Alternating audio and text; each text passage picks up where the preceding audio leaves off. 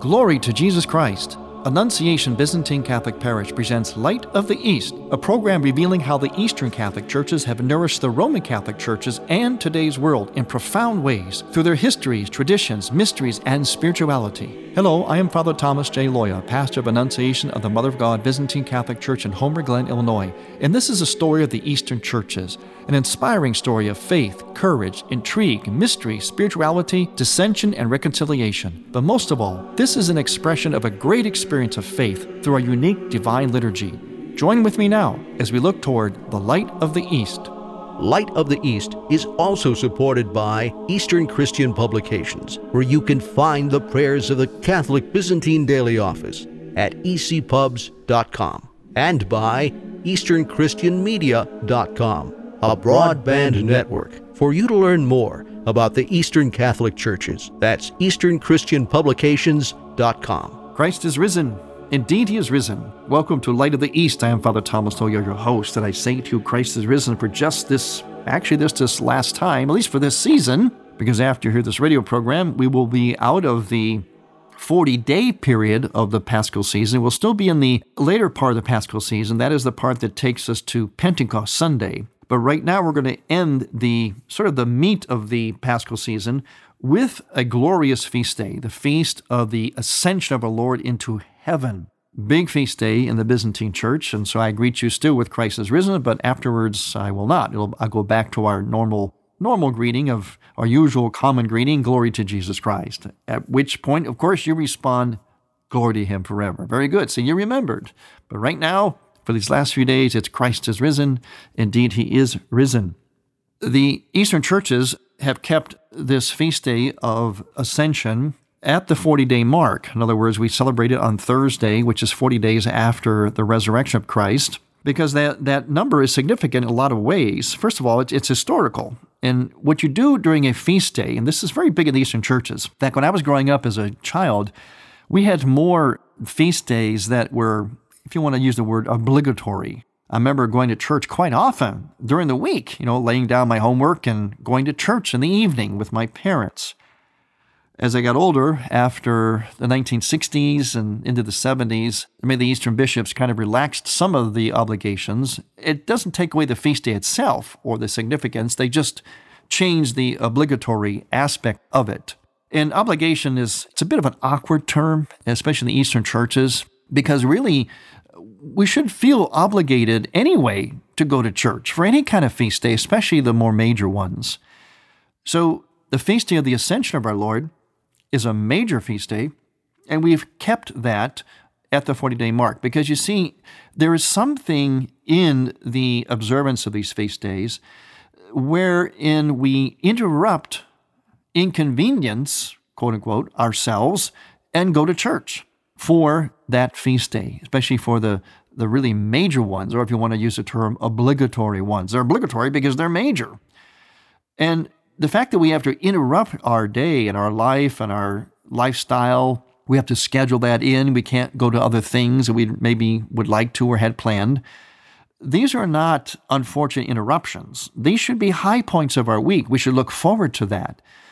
And we would if we were to truly understand what the feast day is about, especially through the liturgy of the church. That's part of the value of liturgy. When we go to church, when we enter into the observance of a feast day, we enter into something, and think of the word enter into. Literally, you're entering into a building. So already the building is different. It's already going to be teaching you something. It's going to be, in a sense, transporting you into a different reality. And you're going to hear things that are different, say things that are different, do things that are different, things of a very different nature. You're going to enter into the reality of that event. through the liturgy of the church, and you always have to remember this about liturgy. Liturgy transcends time. Liturgy is the thing that enters us into that timelessness of the events of the Scripture and of heaven. And you can only really do that through liturgy. This is why liturgy is so crucial. It's not just going to church. I did that. I did the church thing, put in my obligation, kind of get the punch card, get my hand stamped kind of thing. It's not that. It's an immersion into a timeless event that gives us a blueprint for life. It changes us. It transforms us. It should determine how we see things. And that's especially the case in this feast of the Ascension of our Lord, because what happened then? Well, for 40 days, Jesus was with the apostles, 40 days after his resurrection. So he taught them many things, showed them many things. He was basically setting things up for his absence from earth, at least in the form that they knew him, as somebody that walked around with them in that same body that he always had. His body would now become something else. It would now become present in the church. But the apostles didn't quite know this yet. It didn't happen yet. Christ was preparing them, and he was going to also send to them and upon all of us the Holy Spirit. And he said he couldn't do that until he first ascended back to heaven. So Jesus is with the apostles for 40 days, really having them experience the reality of his resurrected body, his resurrected person. And then he goes to the mountain, Mount of Olivet, or Mount Olives, we sometimes say in English, and before their very eyes, he ascends gloriously into heaven with a cloud and angels and so on. It's a magnificent icon, by the way, that depicts this. And he ascends before their very eyes, and in doing so, what the apostles are seeing is a couple of marvelous things. Something they saw during the Feast of the Transfiguration and also in the post-resurrectional experiences. As always, they're seeing something of the divinity of Christ, that he really is God. He's God because he's ascending back to his Father in heaven. He's ascending back to where he came from, heaven. He's God in heaven. But also, he's taking with him his human body. He didn't just become like a spirit. He went up in a cloud, but he didn't become a cloud. He didn't vaporize and become a pure spirit. He is spirit in that he's God, but he was also incarnate. He was also human.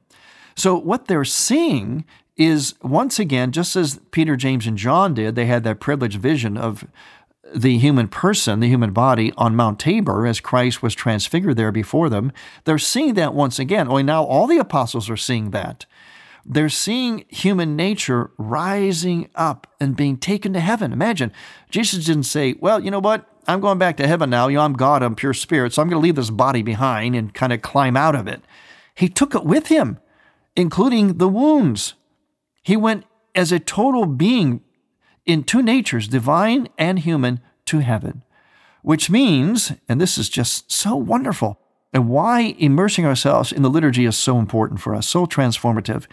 It means that God so loved, so revered the human creature that he created, that not only did he become human, suffer and die and rise, but he takes human nature with him and mounts it on the very throne of heaven with him. Imagine, there is human nature now higher than the angels because Jesus Christ ascended body and soul to heaven. In the liturgical prayers, we say this: the Lord ascended into heaven to send the Comforter into the world. The heavens prepared his throne, and clouds were his ladder. The angels marveled at the sight of a human being, now get this, listen carefully, more exalted than themselves. Can you imagine that? The angels. Today the Father receives again in his bosom the one who was in him from all eternity. And the Holy Spirit gives a command to all the angels: lift up your lintels, O you gates, O you nations of the earth, clap your hands, for Christ ascends to the place where he had been from all eternity. See, in that prayer, as is so often the case in our prayers of our liturgy, is the affirmation of everything, of Jesus who is God, and the fact that he was also human, and he takes that human nature, and as it says here, exalts it higher than the angels. Can you imagine that? Here's another verse. O loving Jesus, while you lived on earth, you were God inseparable from the Father, and yet you truly shared our humanity. Ascending in glory today from the Mount of Olives, through your great love, you lifted up our fallen nature and enthroned it with the Father on high. Therefore, the bodiless powers were amazed and filled with awe at seeing your great love for all. Together with them, we who live on earth glorify your condescension to us and your ascension away from us. Now we implore you, saying, through your ascension, you have filled your apostles and your mother with a joy that surpasses every other joy, and through their intercession make us worthy of the joy of your elect, for you are rich in mercy. So going to church, hearing and actually praying, having these words on our lips, and what I read to you actually was from the evening Vesper service, having these things on our lips and therefore on our heart is our way of entering into that ascension event. It's just like we were the apostles there at that first ascension event. And wow, what an experience. Can you imagine seeing Jesus Christ, as it says in the liturgy here, on a ladder of clouds, ascending into heaven, body and soul? Now, they would have been fearful at first, and that's why Jesus prepared them for 40 days, because their great Savior was leaving. Imagine, here is the person that they saw defeat everything. When he died on the cross, they were afraid, they were hiding, they thought all was lost. And then they see him resurrected in glory. He beat it all. He trumped them all. He is the God of all. Imagine being reassured in that way. Imagine apostles walking around with that kind of assurance. You talk about here's our superhero right among us, beyond even being a superhero. And now they see him going away. They're probably feeling like, oh, don't abandon us. What are we going to do now? Because we're not super like you. But yet he promised them, he gave them already the Holy Spirit, but he was going to promise them the Holy Spirit in its fullness. And that would happen on Pentecost. So they had something to look forward to. They weren't going to be abandoned, and neither are we. I'm Father Thomas Loya on Light of the East. Light of the East mission is Christianity's reunion, and to tell the story of the Eastern lung of the Catholic Church, we need your support. In order to keep Light of the East on the air, you can make a donation now by going to ByzantineCatholic.com. That's ByzantineCatholic.com. And then donate securely using any major credit card. With your help, we can keep Light of the East's illumination bright. Suddenly, we find ourselves in a new reality where first responders, doctors, custodial workers, nurses, police and fire personnel, stockers, dock workers, clergy, religious, and others are in the front lines to combat COVID-19. These people care for your welfare. When you meet one of these selfless people, thank them. Let kindness prevail as we at Light of the East ask you to pray for them. You're listening to Father Thomas Loya on Light of the East. Glory to Jesus Christ. Father Loya would like you to know that Annunciation Byzantine Catholic Church is open for personal prayer during the coronavirus outbreak. Father Loya is available for confession and personal counseling during the week. The Divine Liturgy is live streamed Sunday mornings at 10 on the Annunciation Parish Facebook page. Please keep in mind that parish expenses continue in your absence and that your donation can be accepted on the donation page at ByzantineCatholic.com. That's ByzantineCatholic.com. Thank you.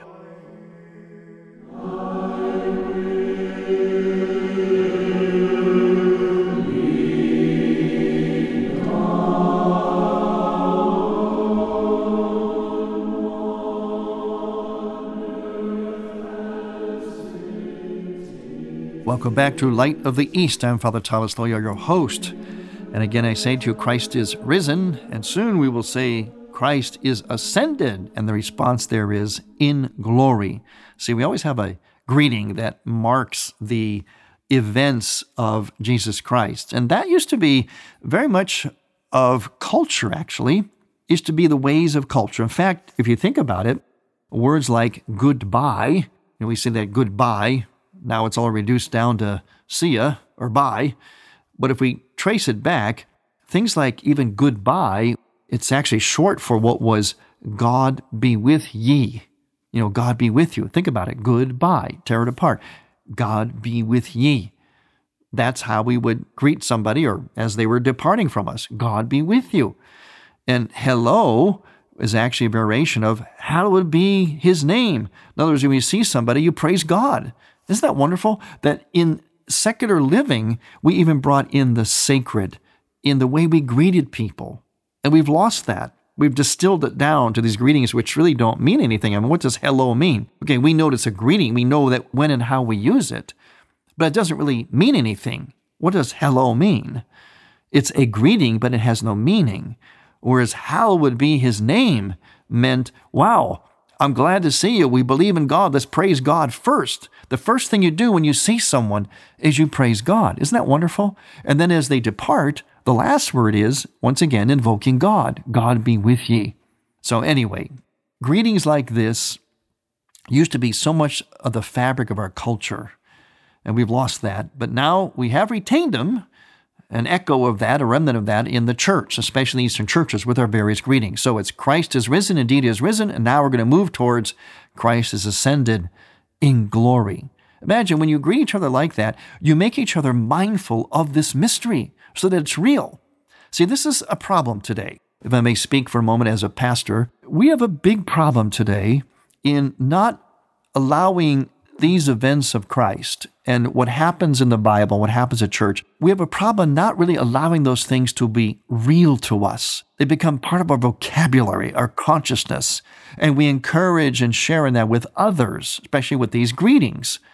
Greeting each other in God's name is a way of helping each other to be God conscious, to be filled with that awe of God, that constant awareness of God. And that's going to change how you behave. In other words, you're not going to be as secular in the way you look at everything. You're going to have more of a, what I always refer to as that sacramental liturgical worldview. You're going to see things more in terms of the liturgy, in terms of God. And what a difference that would make. And so these kinds of greetings are ways of immersing ourselves into the event. And that transforms us. But we are especially transformed and moved into the event with all its timelessness through the liturgy of the church. That's part of the genius of the liturgy of the church. See, people understand when they don't go to church, they're missing something. They're staying outside of a transformative experience. It's like, it reminds me of like the old TV show Star Trek. Remember there was that science fiction show, they would beam aboard places, they would beam places. Something would go, like their bodies would be transfigured. They'd stand under this thing that would change their body somehow and transport them somewhere in some almost mystical way. Well, that actually happens only in a real way, not a science fiction way, in the liturgy, and most especially in the Eucharist. So we enter into this ascension of our Lord. We enter into, therefore, the reality of not only witnessing his divinity, but the reality of the meaning and value of our humanity as Christ himself raises it to heaven. Let's look at another liturgical text. This is from the morning prayer, the Matins. In fact, this feast day is so significant that in the Matin service in the Byzantine Church, we actually have 2 entire canons. We actually have an alternative canon. Now, a canon is sort of the meat of the Matins. It's lengthy and full of rich dogmatic hymns. The canon, sort of the heart of the Matins. Well, this feast day, as some of the really big ones do, has actually 2 canons, 2 sets of canons in the Matins. And in one of those canons, we pray things like this: leaving earthly cares to the earth, and that which is waste and refuse to the dust, come, let us arise from sleep, and with our eyes and hearts let us go towards higher things. Let us also lift up our thoughts and our attention from the earth to the gates of heaven, as if we were on the Mount of Olives, where we fix our eyes on the Redeemer as he is carried away to heaven. For it is there that the Lord departs for heaven. It is there also that he distributes his great gifts to the apostles, giving them strength and comforting them as a father, guiding them as sons and saying to them, I am not separating myself from you. I shall always be with you. and no one shall ever have power over you. So in departing from the apostles in this form, the form that they knew him in, he actually becomes more present to them, because he will become more mystically present, and he'll send the presence of God to them in the form of the Holy Spirit, which will actually go inside of them, actually penetrate their souls, their beings. They will receive the grace, the gift, the presence of the Holy Spirit, as we do through baptism and chrismation. And that presence of the Spirit is enlivened in us when we receive Holy Communion. This is why those sacraments go together theologically: baptism, chrismation, and Eucharist. So as we see in the liturgical text, what's happening here is God is reassuring us of his presence, not just the apostles, but us too. Because remember, as the liturgical text pointed out, we are there on the Mount of Olives with the apostles. We are there liturgically through the liturgy of the church. And we have to see this as a reality. And this is why we must come to church and enter into the ascension through the liturgy of the church. And as I mentioned earlier, this experience is supposed to be transformative. We're going through all this pandemic trials and woes and so on, and it really is challenging us, but it's also asking us to step back and take a look, a long, loving look at the real, at what really is essential in life, what we're all about, what it's all about.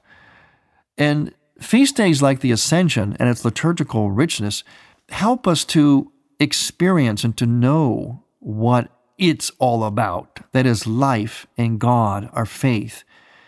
It's about having the right view, not only of God, but of humanity. Let's face it.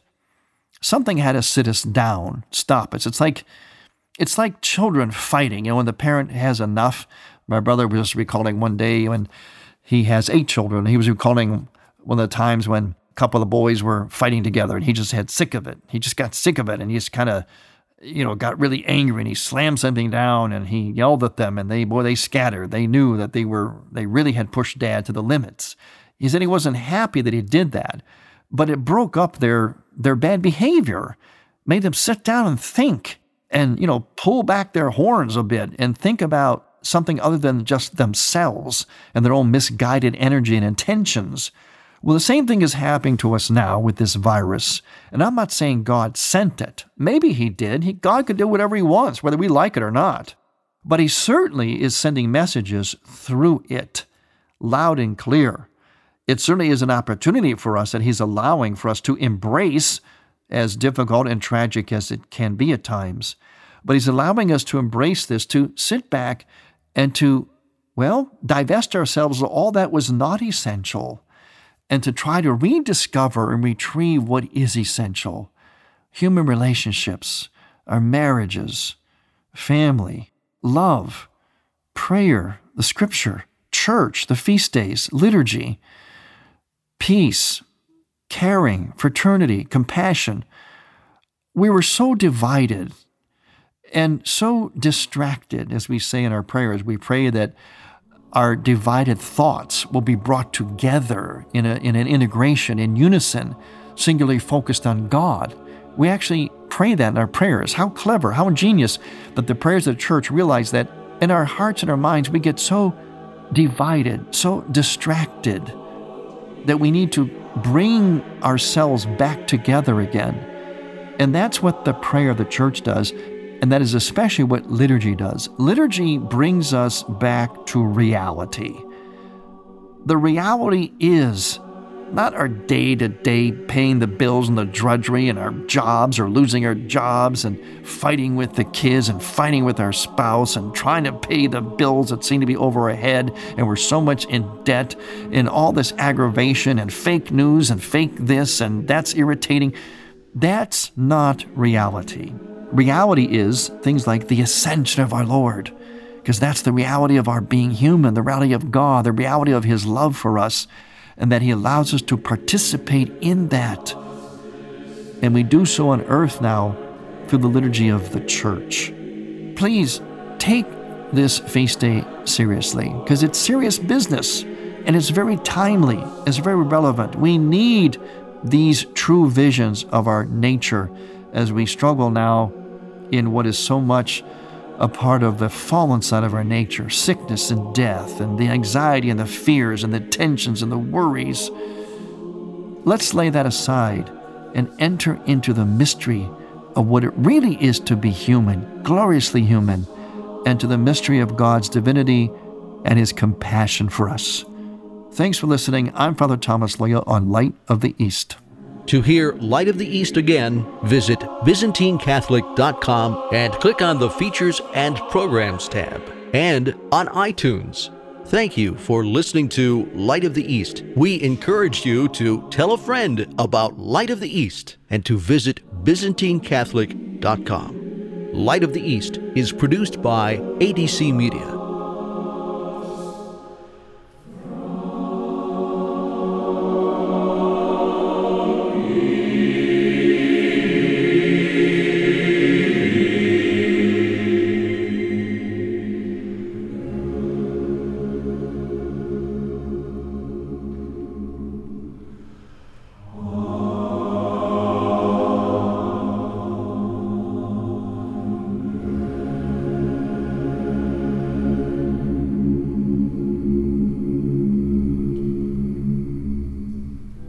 This is Dr. Greg Popchak. And Lisa Popchak. This is Chris Stefanik, host of Real Life Catholic. This is Archbishop Samuel Aquila from the Archdiocese of Denver. And thank you for listening to EWTN Radio. Thank you for listening. Next week, we will return to the Light of the East. To learn more about Annunciation Byzantine Catholic Parish, visit our website, ByzantineCatholic.com, where you will also find an archive of all of our programs. In order to continue Light of the East with its mission of Christianity's reunion, we need your support with a donation. Any amount will be a blessing. Please make out a check to Light of the East Radio and send it to Light of the East, 14610 Will Cook Road, Homer Glen, Illinois, 60491. That's Light of the East, 14610 Will Cook Road, spelled WILL-COOK Road, Homer Glen, Illinois. Or donate online on the homepage of ByzantineCatholic.com. From the Light of the East, a new dawn of unity is in sight. God bless you, go with God, and may God grant you many happy years.